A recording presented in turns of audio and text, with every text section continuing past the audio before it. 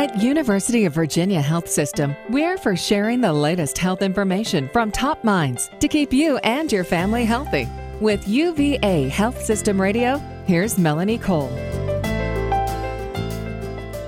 We hear in the media about celebrities that have head and neck cancers. What are some of the most common symptoms of head and neck cancer? My guest today is Dr. Paul Reed. He's a board-certified radiation oncologist who specializes in head and neck cancer at UVA Health System. Welcome to the show, Dr. Reed. When we talk about head and neck cancers, what type of cancers are we discussing? Well, that's a great question. Head and neck cancers involve cancers of the sinuses, of the nose, of the mouth, and the throat, and the larynx, and can include cancers of salivary glands that make our saliva, as well as the thyroid gland. So people always want to know the symptoms. They want to know if they were to experience any of these symptoms, what would they be looking for head and neck cancers?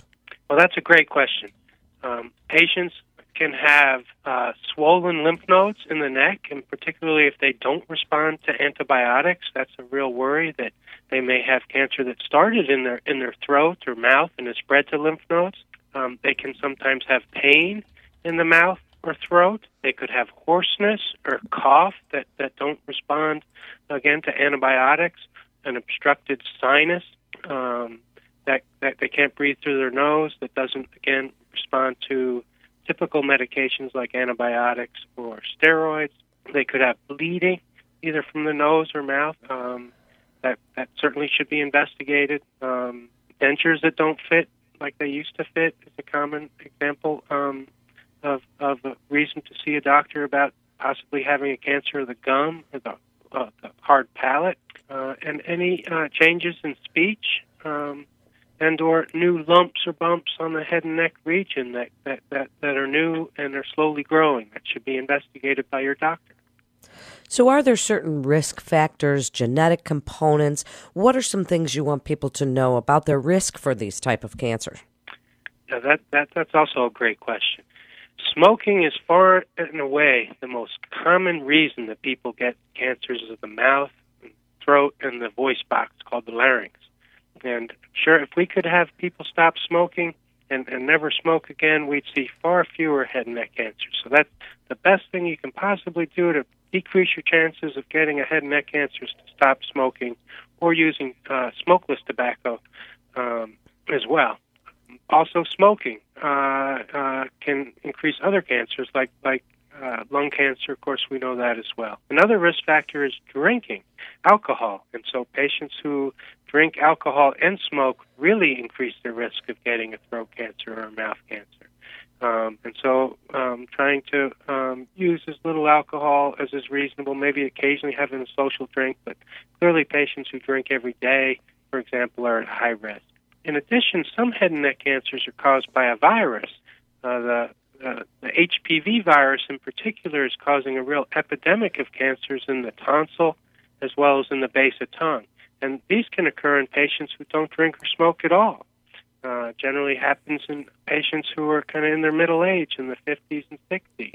And so these cancers can be caused by drinking and smoking and sometimes even by a virus. So then let's talk about diagnosis. I mean, when you talk about the oral cavity and the gums and such, are we getting that check when we go to the dentist for our cleaning? They're looking for oral cancers. And what about some of these others? How are they diagnosed? A good dentist should always be, the first thing they should do is look for the health of your tongue and your gums and your oral cavity and do a good exam. Especially if you are a drinker or smoker, you should let them know. They should be especially careful to look for any areas that don't look normal. The normal lining of the mouth and throat has a nice, healthy, pink-looking lining to it, so any red areas or whitish areas that have come up should be investigated and potentially biopsy. If the dentist doesn't feel comfortable biopsying a patient, then they should be sent to a local ear, nose, and throat expert who has expertise in diagnosing early head and neck cancers, or sometimes to an oral surgeon as well. When we talk about treatment, Dr. Reed, people hear about head and neck cancer and right away they are scared because when you're thinking of oral cancers and things that involve your face and your throat and eating and all of these things, it can be so scary. What are some of the new exciting treatments that you're doing there at UVA?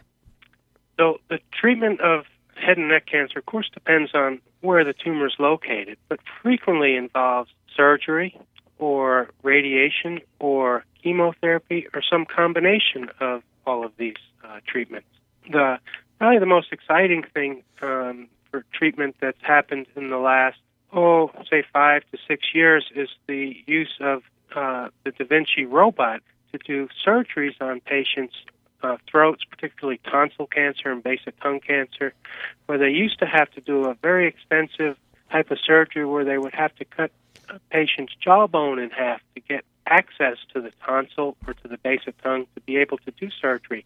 And with the robot, they can do surgery without having to even touch the jawbone to operate in these areas. And it's really improved our ability to do surgery for patients who have early cancers of the tonsil and base of tongue in particular. And this is a type of treatment that's really only available at a few select sites in Virginia, and UVA is probably the state leader in pioneering this type of surgery for patients.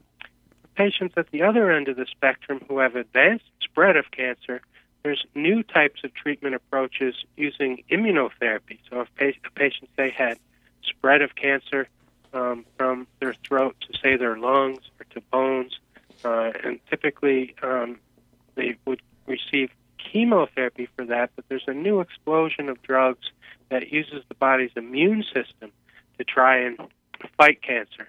And there's very good studies going on. There's clinical trials available at UVA for patients to explore the use of immunotherapy to help your own immune system help you live longer and live better. If a patient does have to have surgery for a certain, maybe an oral cancer or that, and they might need reconstructive surgery, or they're very worried about the results afterwards, how they're going to look, or if they're going to, look a little bit different in their facial area, what do you tell them, Dr. Reed, to give them some hope? Well, first of all, you want to be at a place where you feel tremendous confidence for your surgeons if you're a patient. And I can tell you that UVA has some of the best head and neck cancer specialists with respect to surgery that there is.